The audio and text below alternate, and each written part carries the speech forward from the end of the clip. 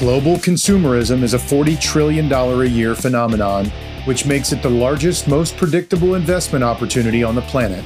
Who are the prime beneficiaries of global consumption trends? Mega brands. Welcome to the Mega Brands podcast series. I'm your host, Eric Clark. In this podcast, we explore mega trends through the lens of a global investor with the ultimate goal of identifying the most relevant, most innovative brands that are best positioned to become what I call mega brands. These are the brands that are customer obsessed, have a corporate culture of innovation and self-disruption, create products and services that are in high demand, that exhibit strong brand love from customers, are serving a global opportunity, and appeal to multiple demographic groups. What's the reward for a company that meets these criteria? More revenue, more cash flow, higher market share, and the potential to reach the $1 trillion club. Please enjoy our next episode of Mega Brands.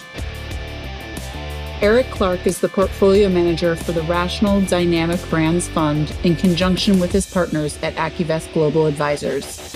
All opinions expressed by Eric and podcast guests are solely their own opinions and do not reflect the opinions of AccuVest Global Advisors or Rational Funds. This podcast is for informational purposes only and should not be relied upon as a basis for investment decisions. Clients of the Brands Fund or AccuVest may maintain positions in the securities discussed in this podcast. Okay, I'm here with Paul Meeks. Paul runs the Wireless Fund, symbol WIREX, and he happens to be a good buddy of mine. We worked together in the mid-90s. He was the tech analyst and a portfolio manager at an institutional money manager that we both worked at called Jurica & Voyles.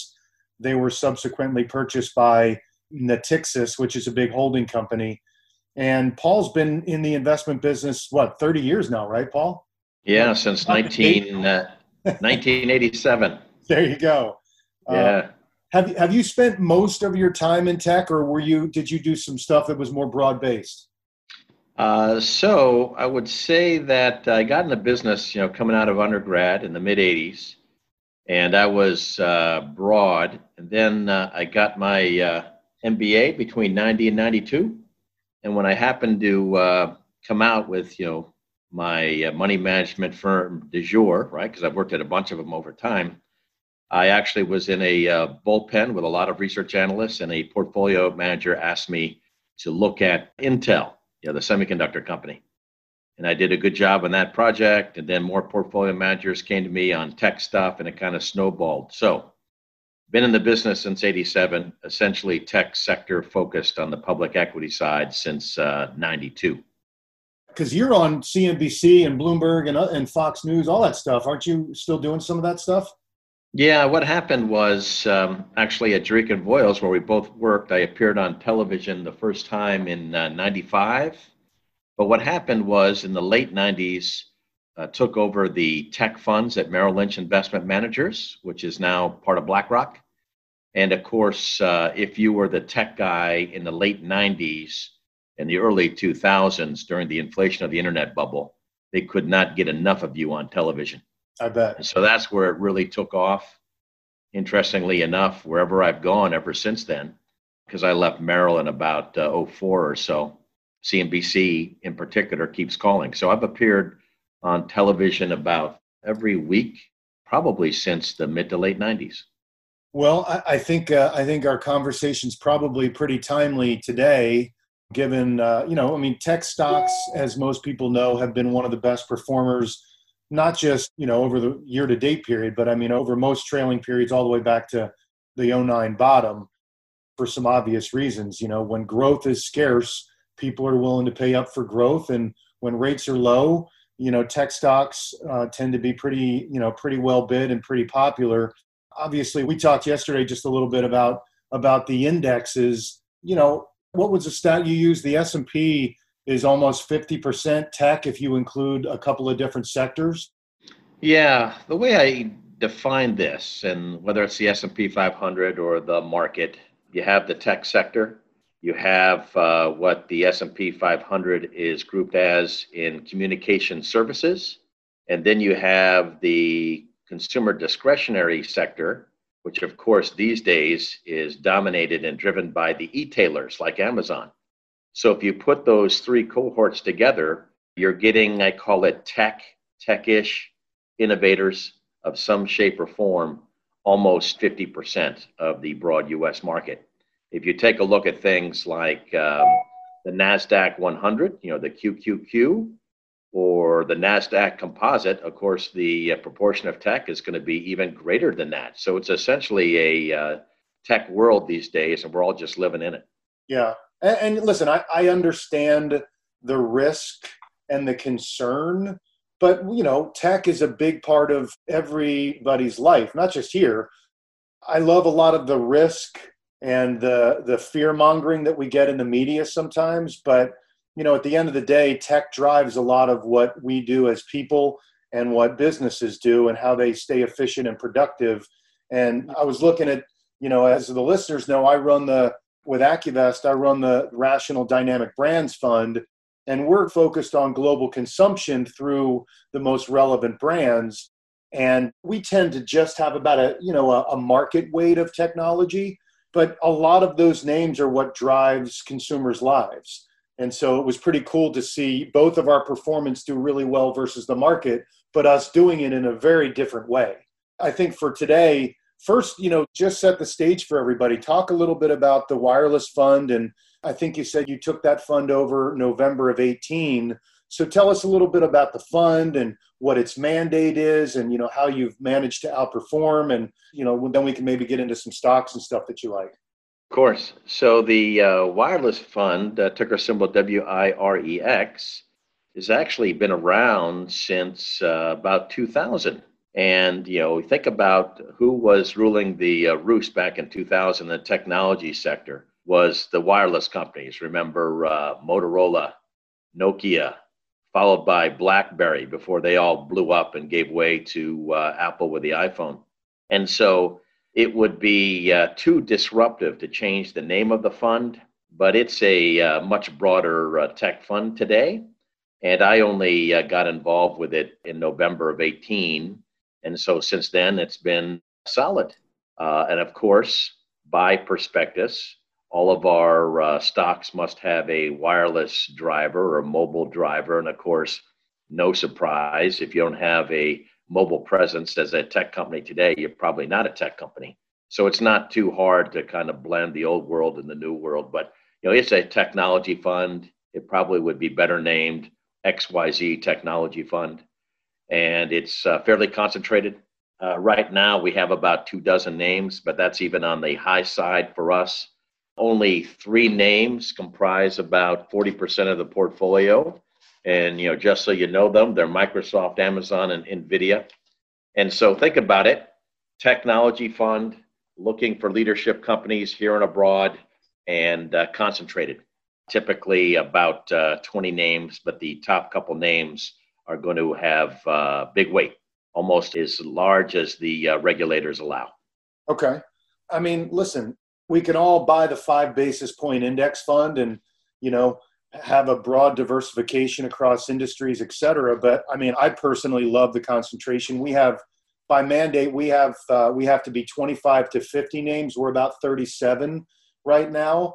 If the market keeps being volatile and goes down a little bit further, I tend to like to cluster into my favorites, after a correction. So, at the top end, we have a little bit more names than we usually have. And at the bottom, like in March, we had probably under 30 in March.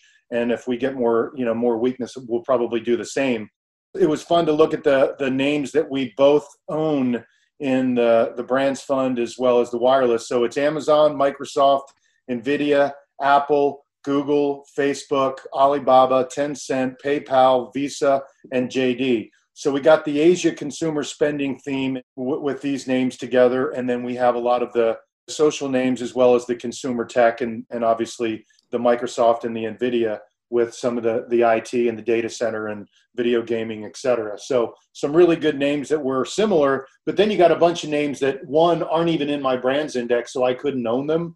So if you have any particular thoughts on tech, the different sub-industries of tech right now, would love to, hear. Yeah. So, I mean, you can go broader, but I really like what you're doing because with what you do have a big tech component, and I would feel very comfortable telling clients that when you know what hits the fan, that my buddy Eric invests in the biggest brand names on planet Earth because I believe in the tech sector, and it probably goes for other sectors of the economy as well, that the strong get stronger. And I think we've even seen some of that during COVID. You know, the haves are becoming even stronger and taking share from the have-nots, which may not even make it. As far as being a tech investor, you know, I can only go in the sector. So this is what I do. If you are going to be a self-respecting tech investor, you have to get one decision right. When semiconductors are in favor, you got to be heavy semiconductors. And when semiconductors are out of favor, you got to be underweight. That is the biggest decision, I think, among all of the industries that make up the tech sector. So I don't try to play a lot of games by raising cash because people invest with us because they want you to be essentially fully invested in tech. And it's, of course, a fool's game to try to time the market. But I try to get the cyclical risk on off right by being overweight or underweight semiconductors and semiconductor capital equipment stocks at the right time. We had been out of them for a while to play some defense, and actually recently we've been getting back in. And if this tech correction that we've seen over the last couple of sessions continues, I imagine that we beef up our semiconductors even more. You know, my favorite stock just happens to be a semiconductor name, not in the near term, but over the next 2 or 3 years, where I think it's easily going to double, is Micron Technology, MU. Right now, it's number 4 out of 26 stocks in the wireless fund.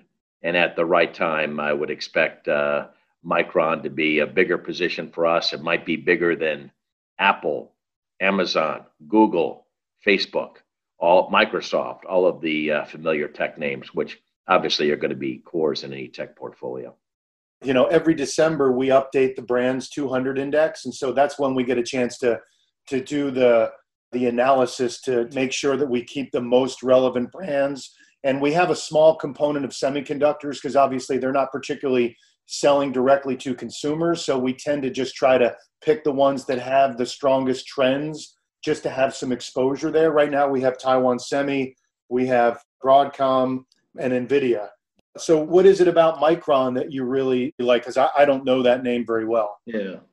So Micron is one of the 3 companies worldwide that dominate the space for memory chips, either DRAM or NAND flash chips. And so first of all, there is never a problem with demand in that space because we have a voracious appetite for storage, whether it be in cell phones or high performance computing or in all kinds of gadgets, even, you know, consumer gadgets that you might be more involved in. The problem is it's a commodity oriented industry. Demand is always robust, but sometimes there is oversupply. And what happens with a commodity when you have supply exceed demand? You know, you have prices plummet. And so unfortunately, over time, the history has had, or the history of the industry has been feast or famine. But I think what's happened is in recent years, we've gotten rid of a lot of the fringe players, and now it's dominated by a couple of majors, including Micron. And these days, the industry is more consolidated, so it's safer in the downturns, and also it's run by smarter people that don't overspend on industry supply. So I think it gets sometimes a low valuation because of that knock from its history, but I think it's a different company now. And we have some great drivers ahead of us, particularly 5G wireless. And here is a company that when the going is good, they earn $12 earnings per share per year. And that is not just a fantasy or a calculation or a forecast. This is what they did in 2018. Now this year, they're going to earn $2. And so unless we have COVID-2 and the economy has, you know, some sort of rally, it doesn't have to be even that robust, you have a stock that's trading at 49 and it can do $12 in earnings per share fairly quickly on the next upcycle. And I think it deserves a better valuation on any number because it's not as commodity feast or famine as it had been given the consolidation in the industry of the last couple of years.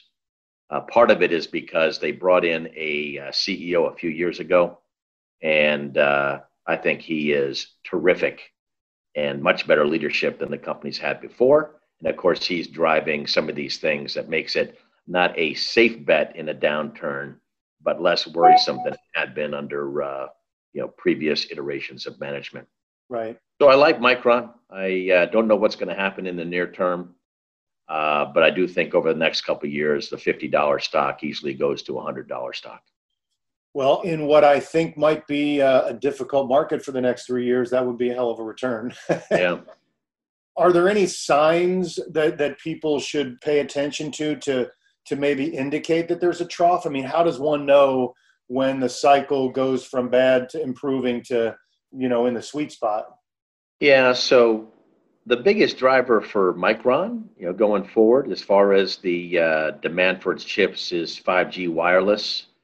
And so if you were a bear and we're going to say, well, 5G is a driver, but it's not next year, it's 5 years from now. The bulls are too optimistic. I think that would be a negative. But what you do is not only do you follow the quarterly results of all these semiconductor supply chain companies, but their customers, and also you very closely track their inventories and also what they're saying about their book-to-bill ratio, how much orders they have versus revenues recognized. I mean, those are all trends that give us, not perfect visibility of the future. You never have that, but some confidence that we're not getting in right before something plummets. I think that the March quarter, right, the March quarter of 2020 was the trough quarter for Micron for this particular cycle, barring we don't have COVID too. Yeah. If I step back a little bit and just put on my technical guy hat, the chart of the NASDAQ, the QQQ, I mean, for now, that chart looks like a little bit of a rounding top, and we kind of, today we bounced. I haven't looked at it lately to see if we're holding that bounce, but it's a Friday. I'm not really going to worry too much about that, but I suspect we have a little bit of a little rally that into next week to back to the top of that little channel, 260 to 262 on the QQQ. And to me, that's like a pass-fail test for this market and for tech in general. So it's going to be interesting to see if we can bounce where we should bounce. We did so far this morning. We'll see if that holds into the close. When I look at your portfolio, I mean, there's obviously been some killer names. I'd love to hear your opinion about a couple of names in particular that I have access to. This is a selfish request. I mean, Trade Desk is one that's super popular. Obviously, it's been a little bit difficult with digital advertising, but we know where the trends are headed. So I'd love to hear your opinion about Trade Desk. Yeah, so, Trade Desk is interesting, and they're playing the digital advertising theme, but they're agnostic, right, to Facebook or Google. I do worry about the valuation a little bit, and that's why I have it in the portfolio, but it's not particularly a large position, and I watch it pretty carefully, but obviously so far so good as far as the performance of that name. But despite the pushback and all the nasty PR, particularly at Facebook, not so much at Google, it's irrefutable that you're seeing advertising move from traditional media to digital advertising. So there'll be some blips. There might be some controversy about ads that folks are seeing in their feeds, particularly as we get close to the presidential election in November. But no controversy at all that there won't be a continued robust transition to digital advertising. And TTD seems to be well-positioned and actually a fairly tightly managed company. So I really respect them. But given its valuation, it's going to be small unless it really plummets its stock price for some reason that I think is transitory, not structural. Then that's probably the only reason I would beef up the position because, man, it's pretty expensive. Obviously, Facebook is a very disputed name. On the one side, we have the 2 billion users, and, we joked the other day. I mean, neither one of us really enjoy Facebook, but we both understand the power of Instagram. The stock isn't particularly expensive when you compare it to the other tech world. So curious what your view is on Facebook here, and, short term and bigger picture, because they're working on some pretty good things, even if I don't love the name Facebook or Zuckerberg's leadership. Yeah, I think Facebook is a core holding right now because it has less of a PR drag. We're a little bit more aggressive with Google.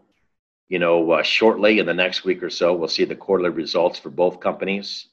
Unfortunately, Facebook has taken a PR strategy. They're caving a little bit to some of the protest movement, but Zuckerberg, particularly in his public statements, is always defending the First Amendment, and he's been intransigent with that particular call, and it continues to hurt the company. In the meantime, operationally, they're doing pretty well, and I think sooner or later, even though since he's the larger shareholder, he only has to impress himself, sooner or later he will face enough pressure that I think Facebook, and you're starting to see a little bit on some of the policies on the periphery, sooner or later I think they will give in, and they will compromise with the protest movement. They'll meet somewhere in between, and I think that's smart because fighting this trend is just, it may not hurt you financially, but the PR beating that they're taking will continue until they compromise, and I think they should compromise. And I think Zuckerberg, being the most stubborn guy on the planet, even he will compromise at some point. And at that point, I think I'll probably feel better about Facebook. But right now, I got it in the penalty box. Yeah, me too. I mean, we own it, but it's not a big position relative to some other stuff. And I'm just looking at the chart while we're talking. Technically, 218 to 220 might be a better place to add to that. So it'll be interesting to see if we get any further weakness, maybe around earnings next week. I think you said next. Yeah, right now it's testing its 50-day. And even though tech stocks have come in the last couple of sessions, most of the marquee tech names are still well above their 50-day moving averages. But Facebook has actually got a pretty scary test going right now. Yeah. And it probably breaks significantly one direction or another once they announce their results in the next couple of days. I don't know enough about what they're saying or what they're going to say about their forecast. I don't think there's going to be too much damage to their quarterly results, the ones that are now in the rearview mirror. But again, it's all about PR and less about the financials with that one. Yeah, certainly one of our themes has been the Asia consumer.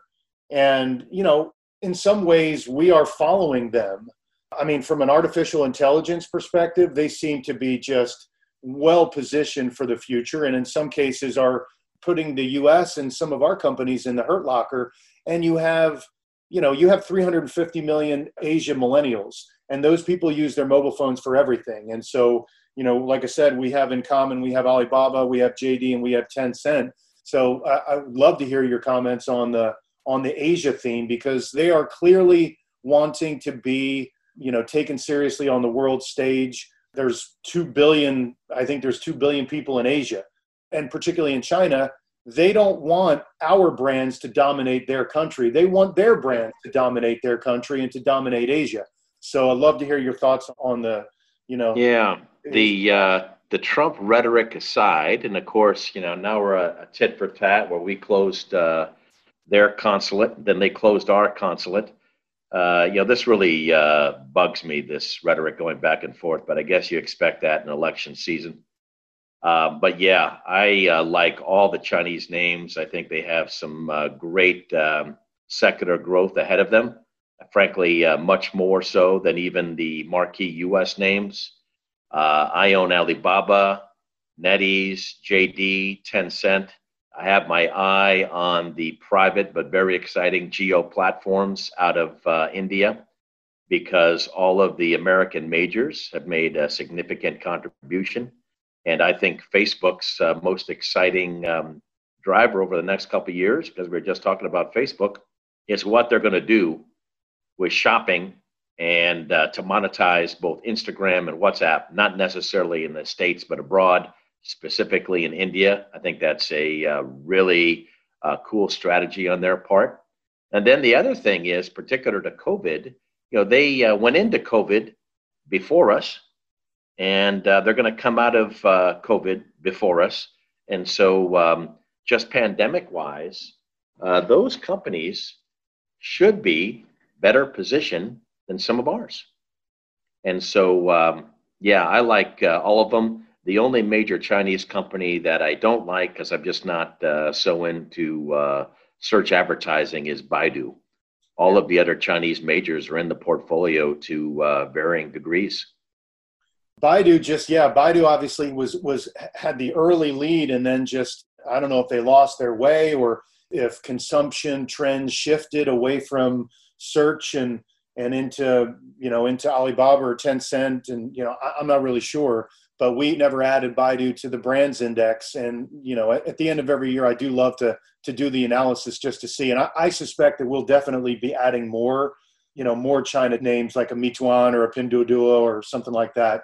But it'll be interesting to see, what comes out of the analysis that we do at the end of the year. Yeah. Another thing I would say, which makes me feel strongest over time about Alibaba, one of the drivers of the price performance of Amazon and Microsoft was that they got into cloud computing. And of course, cloud computing, every time they announce their quarterly results, is the focus point. It's not PC operating system software for Microsoft, and it's not the e-tailing business for Amazon. People don't realize that Alibaba has a strong and fast-growing cloud business, very similar to Microsoft's Azure and Google's Google Cloud and Amazon's AWS.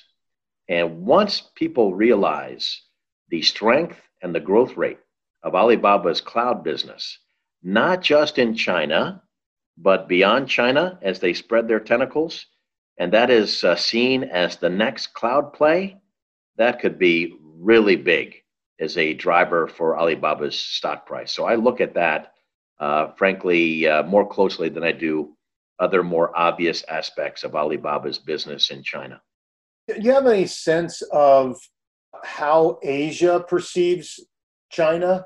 Obviously, in the U.S., we get all the negative China rhetoric, right? And I have my own views. The U.S. has been the big dog for 50 years, and we have the world's reserve currency, and we have some benefits that other countries don't, and other countries would love those benefits. And so there's certainly a reason for China to want to take some of the benefits that we have and have them for themselves. And so there's going to be this back and forth with the U.S. and China as we kind of jockey for the lead, the head dog. I'm not really sure why there can't be two head dogs, but that's politics and leadership. But I wonder how Asia perceives China. Do other Asian countries that have lots of growth for particular tech companies, do they want to do more business with the U.S., or do they kind of side with China and start to turn more towards China tech, which is obviously difficult for maybe some U.S. companies? I don't know. I think historically everybody wants to partner with the States, but they see the trends that everybody else sees, right? That there are billions of people that could be potential consumers, particularly in China and India. And the growth rate is much faster, right? Even during the pandemic, China's GDP is going to grow this year, whereas the GDP of the rest of the world, depending on how long it takes us to come out of the bottoming process, is going to be devastated. And so everybody knows that the next big opportunity in tech or otherwise is China and India. And I think it's very interesting that all the major companies, US or otherwise, have been piling in. They can't invest more quickly enough in this Jio platform in India, which is going to be a wireless build out in which they hope to sell a whole lot of stuff to a very large, fast growing population. And that's your next e-commerce play. So yeah, you want to be involved with the States, no surprise, but we all see greater potential abroad. Okay. Now, aside from Micron, you have a couple of other names that are just, kind of your favorites. And, I mean, Amazon is obviously, it looks like the biggest position, but that, and maybe you think that stock has the most potential upside. I mean, it's my biggest position too. It's probably most growth managers' biggest position, which always makes me a little nervous. But what other names that are kind of outside of people's radar that you think might even have some really, explosive upside over the next couple of years, if there's any? Yeah. So, I'll first quickly comment on Amazon. Even at this price level, it's my favorite stock among, the big 5 or 6, however you define them, of tech stocks in the States, because I see with them a longer runway than any of the other players, right? Facebook has a PR problem. Google already owns such a big slice of the pie. It's hard for them to continue to grow that quickly. I think Apple is going to hit the wall with the iPhone, and there's not enough behind it that's going to sustain that company's growth. Microsoft is so large, same kind of problem as Google. I mean, it's going to be hard for them to grow faster overall revenues than maybe the low teens. But Amazon, I think, can continue to grow at a 20 to 30% top line clip for a long time, because they seem to find one industry after another in which they disintermediate the traditional players. Think about what they could do in transportation. Sooner or later, it's all Amazon. There's no UPS, FedEx, or even the U.S. Postal Service. And once they do that, what a big industry that is. How about healthcare? Sooner or later, Amazon Prime is going to deliver your meds. And then they're going to take Walgreens and CVS to the woodshed. And so these industries that they can particularly go into are very large, and it's going to continue to propel their growth. So regulation, though, when you get that big and that dominant, you get on people's radar screens, and then they start breaking you up. And that doesn't necessarily mean that the sum of the parts aren't still attractive, but it might mean that, if in some way they force Amazon to split up, AWS in its own business and then the retail business in its own business, AWS has been funding other things for Amazon. So AWS might be the most undervalued company if and when they're forced to spin it out, but that also might push, some people to hit the sell button on some of the other parts of Amazon's business. I don't know. I'd be curious your thoughts on the breakdown. It'll be annoying when we have to, instead of following just AMZN, right, we have to follow 4, companies, all publicly traded. I guess that could happen, but I don't know if overall market cap is not going to continue to grow. And then the other thing I didn't mention, which I think is pretty important, is they're the with their own digital advertising, they're the fastest growing media company in the United States, if not the world right now. And so think about the value of Amazon's digital media piece. That's another big business that could be really interesting, just like the big jump that they had in their valuation when Amazon Web Services, came on the scene in 2006. And so, it's pretty interesting. Other companies, other companies that I like, I do think whether it's near term or intermediate term, we can all quibble because, obviously there's some delays given COVID, but 5G is going to be a pretty big deal. And I continue to think that some of these 5G plays, even if the market gets roughed up, even if the tech sector gets roughed up, you have some good opportunities. American Tower, I see that you own that one. Crown Castle, SBAC, and then these are REITs that give you some nice visibility, and I think that there are ways to still have upside participation with 5G, but less risk. And then you also have some REITs like Equinix that are not cell tower REITs, but they're data center REITs. And that area is also pretty strong and will continue to be strong. And so you think about ways to get tech exposure to play some of these grand themes at a more reasonable valuation. So I kind of like that cohort as well. Isn't there an activist in Crown Castle right now? Yeah, and it's kind of interesting that the company, if you've been a shareholder, has been a pretty good one. So it's not like we're having a activist shareholder, spooking a horrible management team that hasn't delivered. The complaint there is it could be better. I like Crown Castle, and I like all those. There's three major wireless tower REITs. Actually, two are in the REIT structure, and the other one isn't. But they will continue to be strong. And then at the right time, we talked about semiconductors just now. You have the component vendors that also play into that theme, and Micron is a big one. With 5G handsets, the jump that you have in the next iteration of the iPhone is a huge jump in both DRAM and NAND flash content. And so again, you are going to have increased accelerating demand for some of those components. And then I feel that Micron now and its industry competitors are better managing supply, so we don't have that feast or famine. But it's going to be exciting. It may not be as soon as people thought because of the COVID delay in the supply chain, but 5G is coming, and 5G is going to be a big deal.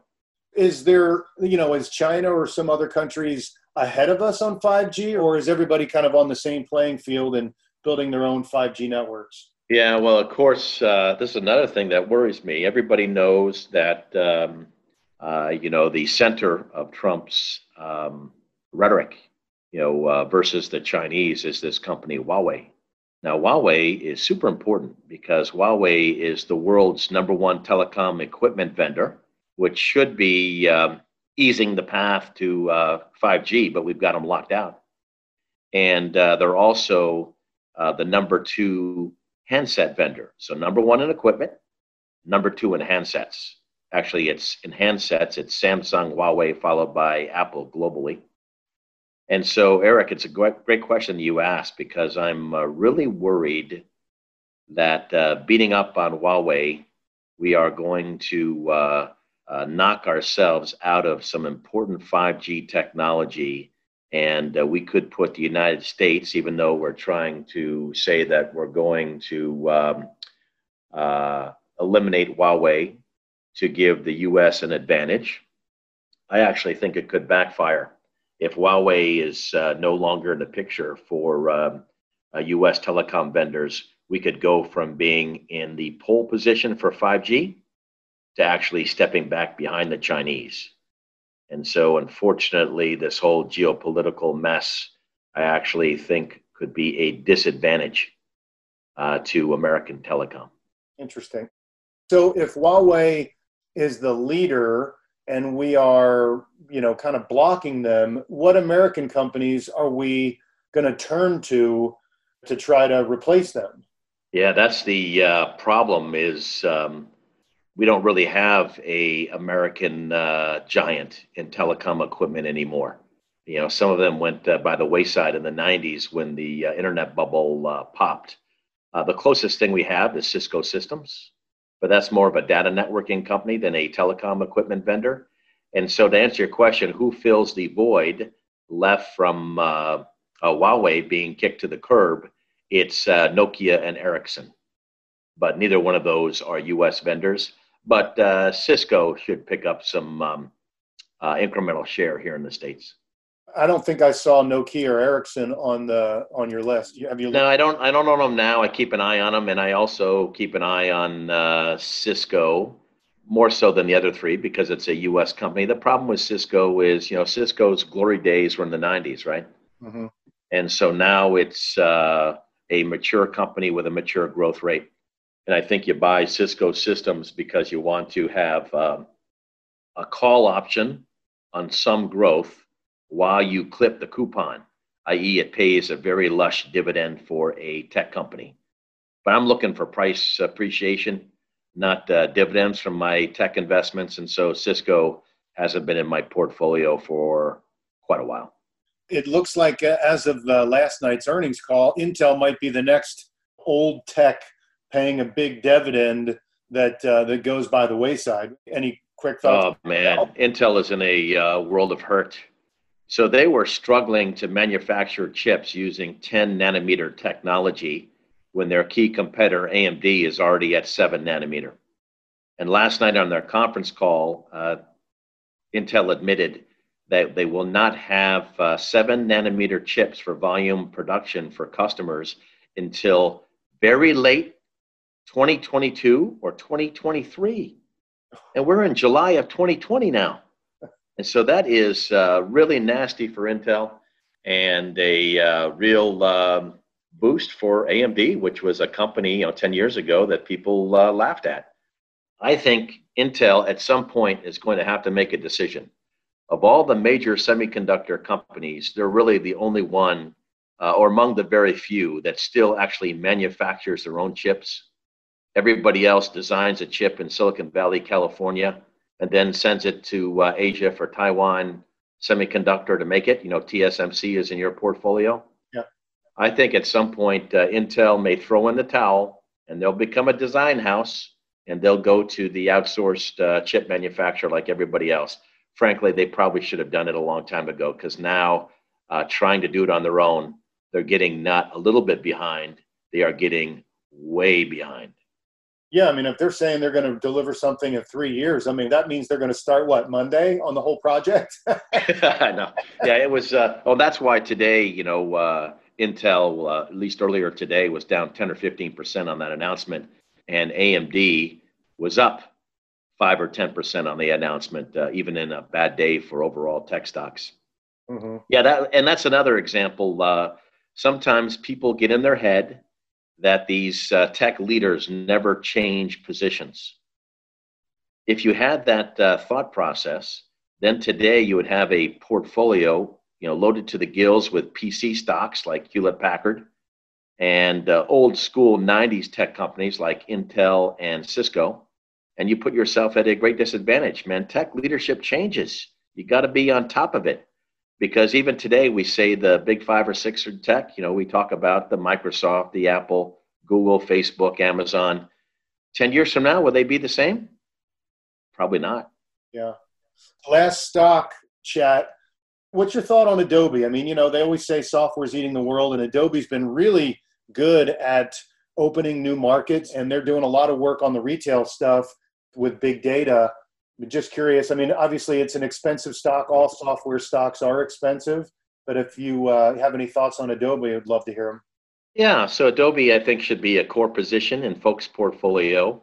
That means that you have a stake in the ground, like any company, right? They're all run by human beings. Sooner or later, they will miss a quarter. And when they do, tech stocks don't go down 2%. When they miss quarters, they go down 20. Right. So you will have your chance to buy it.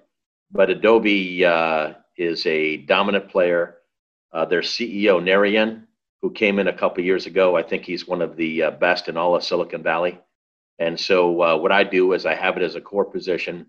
I might be tempted to buy some on a dip, and I might sell some if it continues on this path and becomes grossly overbought. But I think it's a must-have. You just got to pick your time. Well, I think both of us are, we talked the other day about there's lots of ways to manage a portfolio. And, some people just like to buy their favorite names and turn the portfolio over very little and just kind of ride through every storm. My own particular view is that I don't like making money and then giving a bunch of money back. So, and maybe it's because I have a bit of a trader's bias. I used to do that for my living. And so, I love to have good core positions in names. And then, like you said, when the market does get a little irrational, you get a chance to tactically add to those names strictly for a trade and let the core just, ride through the storm. And that's, if you're good at that and the market gives you an opportunity, you get a chance to add some alpha just around the core names because volatility is high. And I don't know about you, but with all the uncertainty out there, it just feels like volatility is probably going to stay pretty well bid for at least through the end of this year. And I'm still a little bit nervous about next year if, the real ramifications of this slowdown and high unemployment, with a Fed maybe who kind of pulls back the reins a little bit. If COVID starts to get better, then the market can really look at the actual economic situation we're in and might readjust. But, for at least for this year, the Fed is going to be with their foot on the gas pedal probably through the end of the year. Even if we have some volatility, that's great for trading. And, tech stocks, because they have higher volatility in general, sometimes you get a chance to just have some great trading opportunities around the core. I don't know if you do the same. Yeah. What way I look at it is you have your core names, and we discussed some of them. When they are, I like to play the pendulum, right? The pendulum never stops very long at fair value. It can swing in a wide arc from grossly undervalued to grossly overvalued. And when it's grossly undervalued, you pick some more up, and vice versa when it's grossly overvalued. And so that's the bulk of your portfolio. And then you do have some trading opportunities like, Trade Desk. We talked about that before. That's a trading opportunity for me. That has not earned its right to be a core position yet, but you have those opportunities that come and go. And then the last thing I try to do is, I remember I told you that I am cognizant about when to be overweight or underweight semiconductors, because that's the big driver, that decision for tech investors. And then lastly, when it's obvious times to play D, right? When tech is out of favor, I try to have, instead of generating a lot of cash in a portfolio, because I can't time the market, I play D by buying techish names, lower vol tech names, something like MasterCard and Visa, right? Rather than Amazon and Trade Desk. And so I retreat to play defense, not in cash, but in techish names that I can still say are at least loosely tech, but they're not going to be so volatile. Then when the tech is back on, you go back into the same old, same old. Given this little correction we've had here, are you more inclined to add to the defense basket, or are you getting more interested in adding more to the offense basket as we pull back here? Oh, that's a great question, because we haven't had an opportunity to buy the offensive names for a while, right? Because they've been going up nonstop. They were going up nonstop before COVID, and then particularly during COVID, where they were seen as these relatively defensive remote working plays. I am more inclined to play offense if this short-term correction we've seen in technology continues to last. Like, there are some stocks that are really quality companies, like Netflix. When they announced their results the other day, the stock took a big dive. There are going to be some great opportunities. Of course, here we are talking on July 24th. The marquee tech companies, for the most part, all report their quarters next week. We could have some volatility. And if I think it's a transitory problem with a company and not a structural or long-term problem, then I am convinced it's time to play offense and add on dips to some of those names that we've discussed. Yeah, I mean, selfishly, I would much rather go into next week's big tech earnings kind of fearful and on the lows. It's just a much better setup than going into these things hot the way Netflix did and Microsoft did. Yeah. There was that immediate sell the news reaction. But if we can go into those things still a little bit oversold and with this bias against tech, to me, that's the prescription for a bit of an upside reversal. And maybe today is the early part of that. Again, it's Friday, so traders like to buy the dip and then day trade and then go home on a Friday. So who knows if we'll hold that reversal today. But to me, I'm kind of liking the setup into next week. And then it's like I said, it's the pass-fail test to see if the NASDAQ can get over this little rounding top short term. So it's going to be a very interesting week, my friend. Oh, yeah, like a week from today, right? Friday, the 31st, we'll essentially have all of the tech majors have reported their June quarters. And if they dare to, have given guidance for the next quarter or beyond. At that point, we'll have a very good sense as to how these companies stack up within the tech sector and how the tech sector stacks up against the broader market. All right, my friend. Well, again, for everybody that'll be listening to this, Paul Meeks, the portfolio manager for the Wireless Fund, symbol WIREX. I have known Paul since the mid-90s. And I literally, any question I have on technology, he's the first call I make. So, Paul, I really appreciate you being a part of the podcast, and I'll get you a copy of this thing. And, if people are looking for some allocations towards something dedicated to technology and the 5G build out, the wireless fund would be a good choice to take a look at. In the notes when I publish them, is there an email or something if people have advisors have a question on the fund, or is it available at Schwab and any other places, or is Schwab the primary place? Schwab, Fido, a couple of others, but yeah, just reach out. Eric will have my contact details, and yeah, I like talking to financial advisors. I'm the most extroverted analyst you've ever met. So, man, please call or write me directly. Sounds like a plan. All right, man. Have a good weekend, buddy. All right. Thanks for doing this. Awesome. Absolutely. See ya. Bye. Thanks for listening to Mega Brands, everybody. I'm your host, Eric Clark. For more information on this podcast and to learn more about the brand relevancy scoring system we use, be sure to check out the website at globalbrandsmatter.com. While you're there, make sure to sign up for the market newsletter and check out my latest thoughts on our favorite portfolio brands in the Dynamic Brands section. If you have any questions or want to learn more about the Dynamic Brands approach, send me a message on the contact tab. Thanks again for listening, everybody. Have a great day.